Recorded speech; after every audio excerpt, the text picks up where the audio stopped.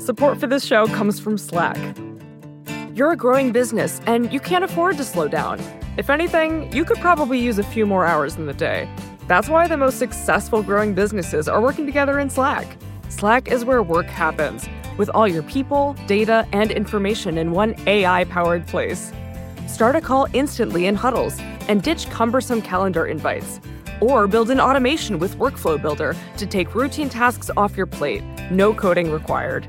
Grow your business in Slack. Visit slack.com to get started.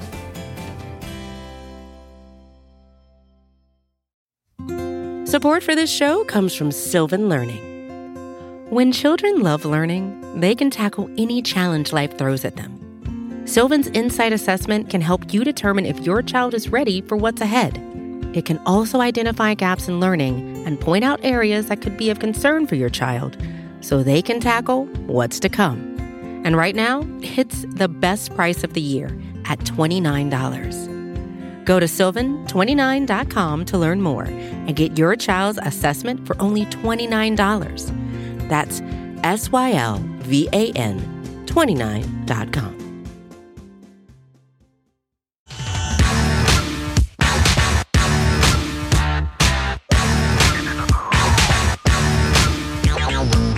Welcome to the Prof G Pod's Office Hours. This is the part of the show where we answer your questions about business, big tech, entrepreneurship, and whatever else is on your mind. If you'd like to submit a question, please email a voice recording to officehours@profgmedia.com. Again, that's officehours@profgmedia.com. First question. Hi, Scott. My name is Chris. I am 28 years old, living in Manhattan with my fiance, and I'm a big fan of your content.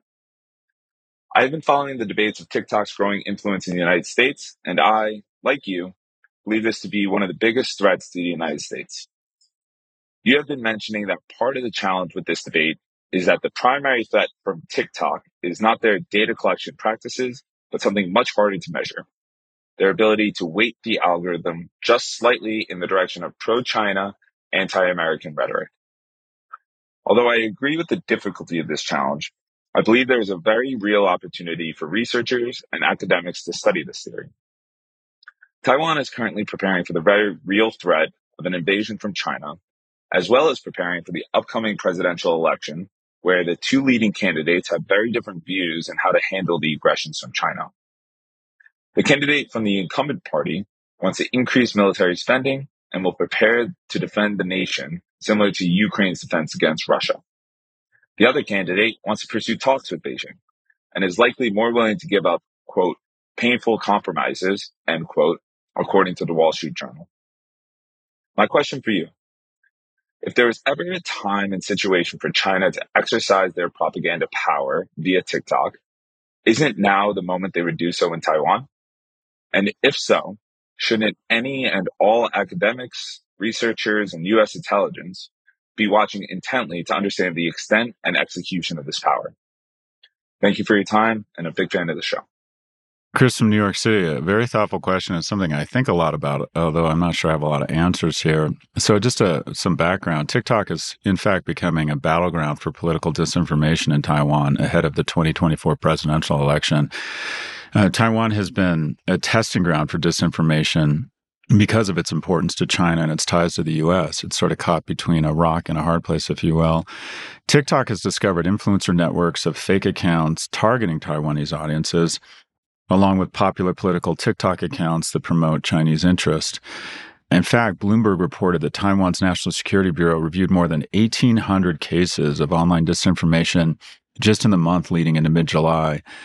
Look, this is a complicated one. So first off, let me say, I love TikTok. I just think it's amazing what they've done there. The idea, it's not really social, but it's essentially it's a cable network that has one channel, but that channel is all you'll ever need because it figures out that you like to watch other people get adjusted and see Great Danes, and also people talk about social justice issues that happen to also be very hot. That is what the algorithm has figured out I like. God, I can watch for hours. I can look down, turn on, hit TikTok, and it's a couple things from a marketing standpoint. One, I think choice is vastly overrated. It's seen as a feature. I think it's a bug in most consumer marketing. The whole basis, especially retail, is that Williams-Sonoma doesn't have 200 toasters. It has 2, but they're the right 2. And no matter which one you pick, you know that someone with much better taste in kitchen appliances has picked it out. And that's what TikTok is. It's the ultimate specialty retailer that's merchandise a voice, but that voice is specific to you. So I just think it's a phenomenon. I would like to see the people at TikTok get really wealthy. I think they deserve to. I think it's an incredible company that's created a ton of shareholder value. Having said that, if it's not spun to U.S. interests or international or non-CCP interests, I think we should ban it from the United States. And if I was running the NSA or our disinformation or propaganda efforts, of which we have a large, extensive network, we do the same thing, and we had a social media platform that had enraptured, encapsulated, captured the majority of attention of young people in the age of 25 in China, I would slowly but surely run content that tries to make the argument for why you should not invade Taiwan. I would have content on there that puts their thumb on the scale of pro-American content and pro-democracy content. You'd be stupid not to do this. And guess what? The CCP is not stupid, and they're doing it to us. I mean, I think they'd be stupid not to do it. And not only that, it'd be impossible to trace. It'd be impossible to attribute. I think they're doing it right now, and it's a national security risk. And to your point, the mother of all disinformation is going to happen in the 2024 U.S. presidential election, and as you referenced, the Taiwanese election. And that's where we're going to see the first major, in my view, negative externality of AI. Because I think AI is going to be fed with a bunch of prompts that say, make America feel worse about Joe Biden. And they'll come up with millions of tweets, posts, images, and they will elegantly figure out a way to take advantage of an amoral leadership in big tech who will find out after the election that, oh, what do you know? Our platforms were weaponized, but we're proud of the progress we've made and we know we need to do better. Yeah, fuck you. Anyways, I don't think it'll be as bad in Taiwan because I think their security forces and their elected representatives, quite frankly, are just a little bit more sane than us and haven't conflated First Amendment and free speech with propaganda from Russians and Chinese. It's just hilarious how badly the far right perverts the term First Amendment. First Amendment is that no law shall be passed by the government that inhibits free speech. They haven't done that. I think this is a big issue. I would like to see TikTok either banned. I think once it does become a reality that it might get banned, if I'm the CCP, I'm like, well, just wait. They'll get distracted with something else. And there's this non-zero probability that might happen. But I think on the eve of the ban, a national ban, they probably agree to spin it. Why? They have 300 billion reasons why. Specifically, this company is worth a minimum of 300 billion. It's probably worth closer to $1 trillion. And there's just so much money on the line, including from American investors, that I believe even the CCP goes, okay, if we can't have this ultimate propaganda tool. By the way, do you think the Chinese in a million years would ever let us infiltrate their society with a social media platform that had direct ownership and direct influence from the CIA? I mean, it's just hilarious, the asymmetry here. But I think that your analysis is spot on. I think we need to take this seriously. But this, in fact, is a huge national security threat, both for America and for Taiwan. Sorry for the word salad. Un ensalada de palabra. Next question. Hey, Scott. My name is Grace, and I'm a 16-year-old from Maryland who really enjoys listening to your show as well as Pivot, which I'll admit is a little weird for a 16-year-old. But my question is about climate change and insurance markets. So I've been thinking a lot about if climate change is such a pressing issue, why don't we see, companies taking advantage of this and providing some sort of insurance for future damage that climate change will cause? What does it say about the actual severity of the issue? Looking for some insight. Really enjoy your show. Thanks. Grace from Maryland. Let's review. You're 16 and you're thinking about the link between climate change and insurance markets. If I could buy stock in a person, I would be going long Grace right now. What was I thinking about? I don't know. I was thinking about, 16? I was just thinking all I wanted was a car. That's literally what I thought morning, noon, and night was how did I save up enough money for a car? And occasionally I'm trying to think, what was I doing at 16? 11th grade? I don't know, Star Wars? Anyway, so you're well ahead of the game and where most people are at 16. So as natural disasters are more frequent and more costly, insurance companies, you could argue they're struggling to keep up. I would argue they're just raising their fees and they're killing it. I'm in Aspen, and a friend of mine is in the insurance business, and he's having his best year ever. And they claim that it's hard, but the bottom line is the premiums have just gone way up. I'm trying to renew my flood and hurricane insurance at our home in Florida, and I'm blessed. So I might, in fact, pay off my mortgage because I don't have a lot of mortgage on this house because interest rates have gone up so much.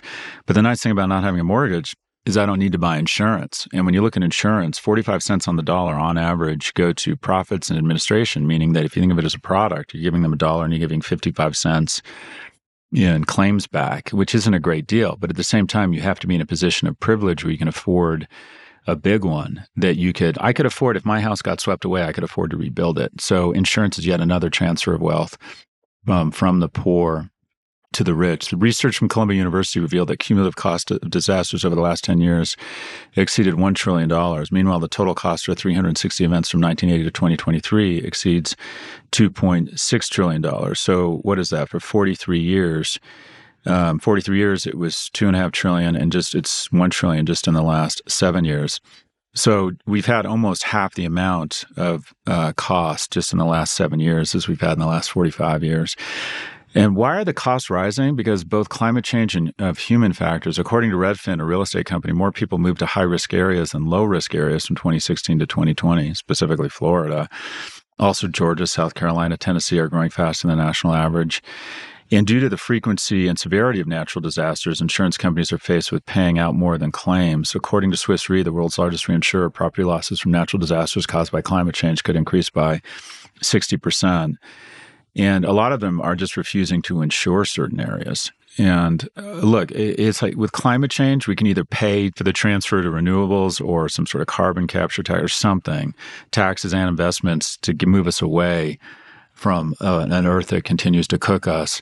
Or we can just pay for it in other ways that are, quite frankly, going to be more expensive and take a much greater toll on our physical and emotional well-being. So it strikes me that we're going to have to deal with this. In terms of the insurance market, Grace, I would argue if you ever meet someone who makes a shit ton of money and is charming but not that smart, chances are they're in insurance. Or at least that's been my experience. So you're going to see insurance rates just go up dramatically. I just see that as a fact, and their profit margins will stay healthy, and they will make a shit ton of money. So I would like to see a massive investment in the requisite programs and taxes such that we can begin to lower the temperature on the earth. It's also going to require, there's just no getting around it, massive bilateral or cross-border cooperation, because a lot of it comes down to China and India.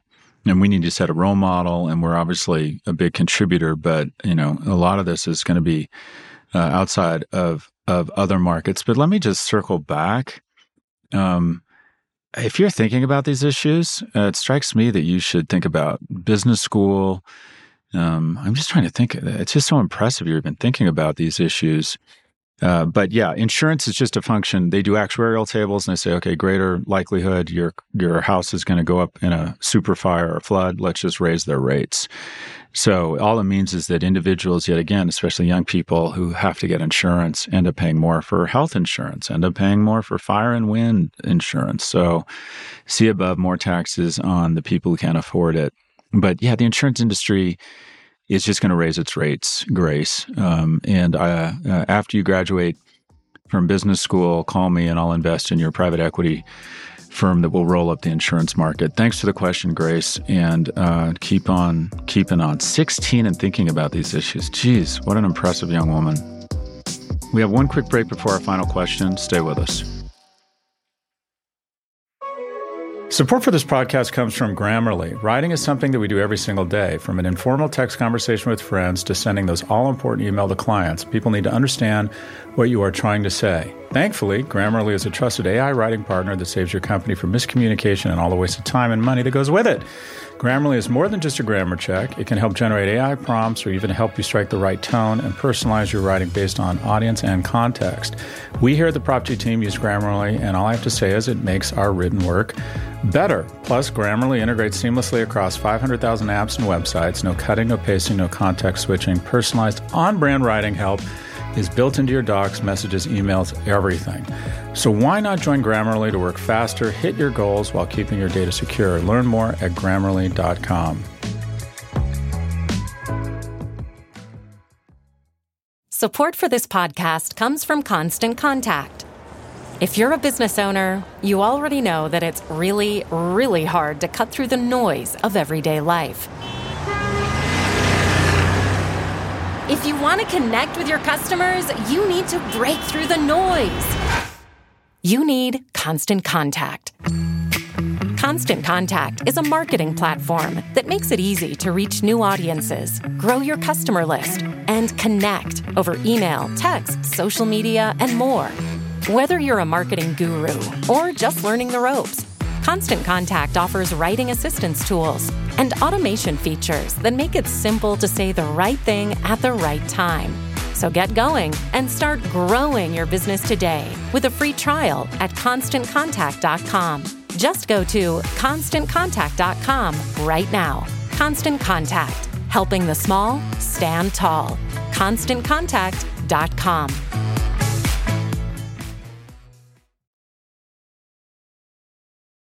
Welcome back. Question number 3. Hey, Prof G. Big fan of the podcasts and your books. I've always valued your opinions on the delicate balance between building financial security and family. As you said, it can be hard to have it all, especially at once. I've also heard you recommend focusing on the financial security while you're young, so that you have that for a family later. That's not where my path took me. I fell in love young and had 2 kids before 30. I have been able to work my way up at a prestigious insurance firm, but I am becoming ever increasingly aware of the passage of time, especially for my kids. I do not want to look back in 10 years and realize that I prioritize clients over them.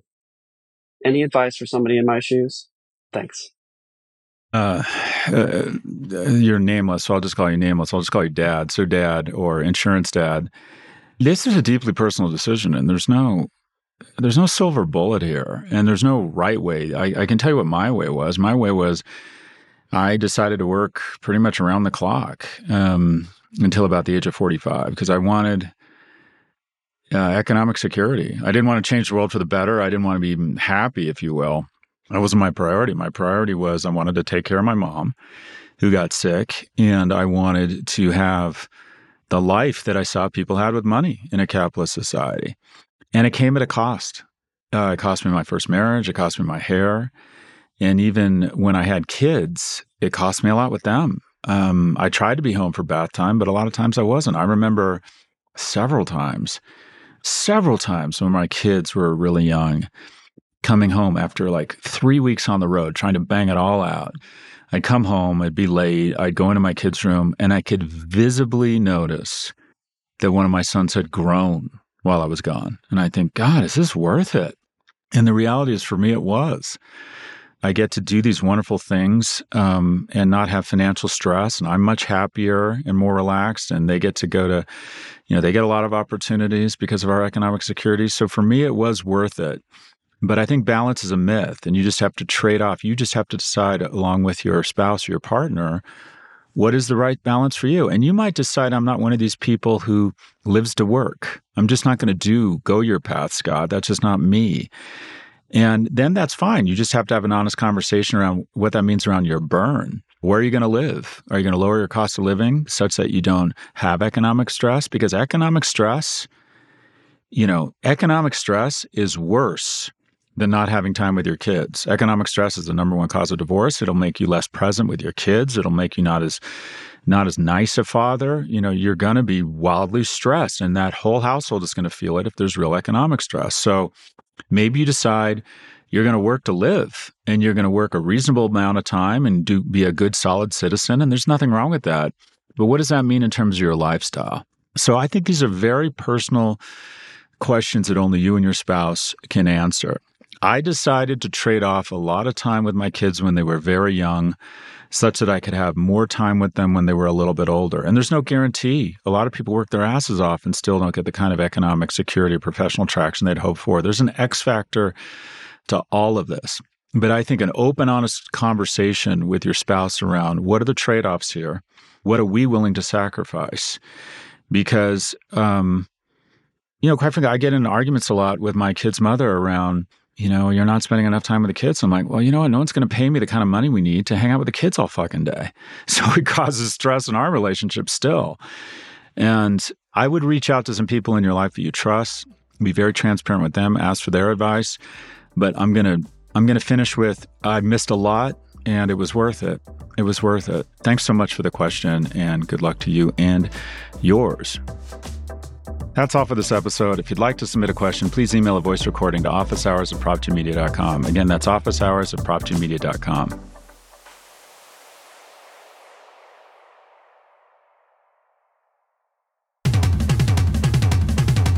This episode was produced by Caroline Shagrin. Jennifer Sanchez is our associate producer, and Drew Burrows is our technical director. Thank you for listening to the Prop G Pod from the Vox Media Podcast Network. We will catch you on Saturday for No Mercy, No Malice, as read by George Hahn, and on Monday with our weekly market show.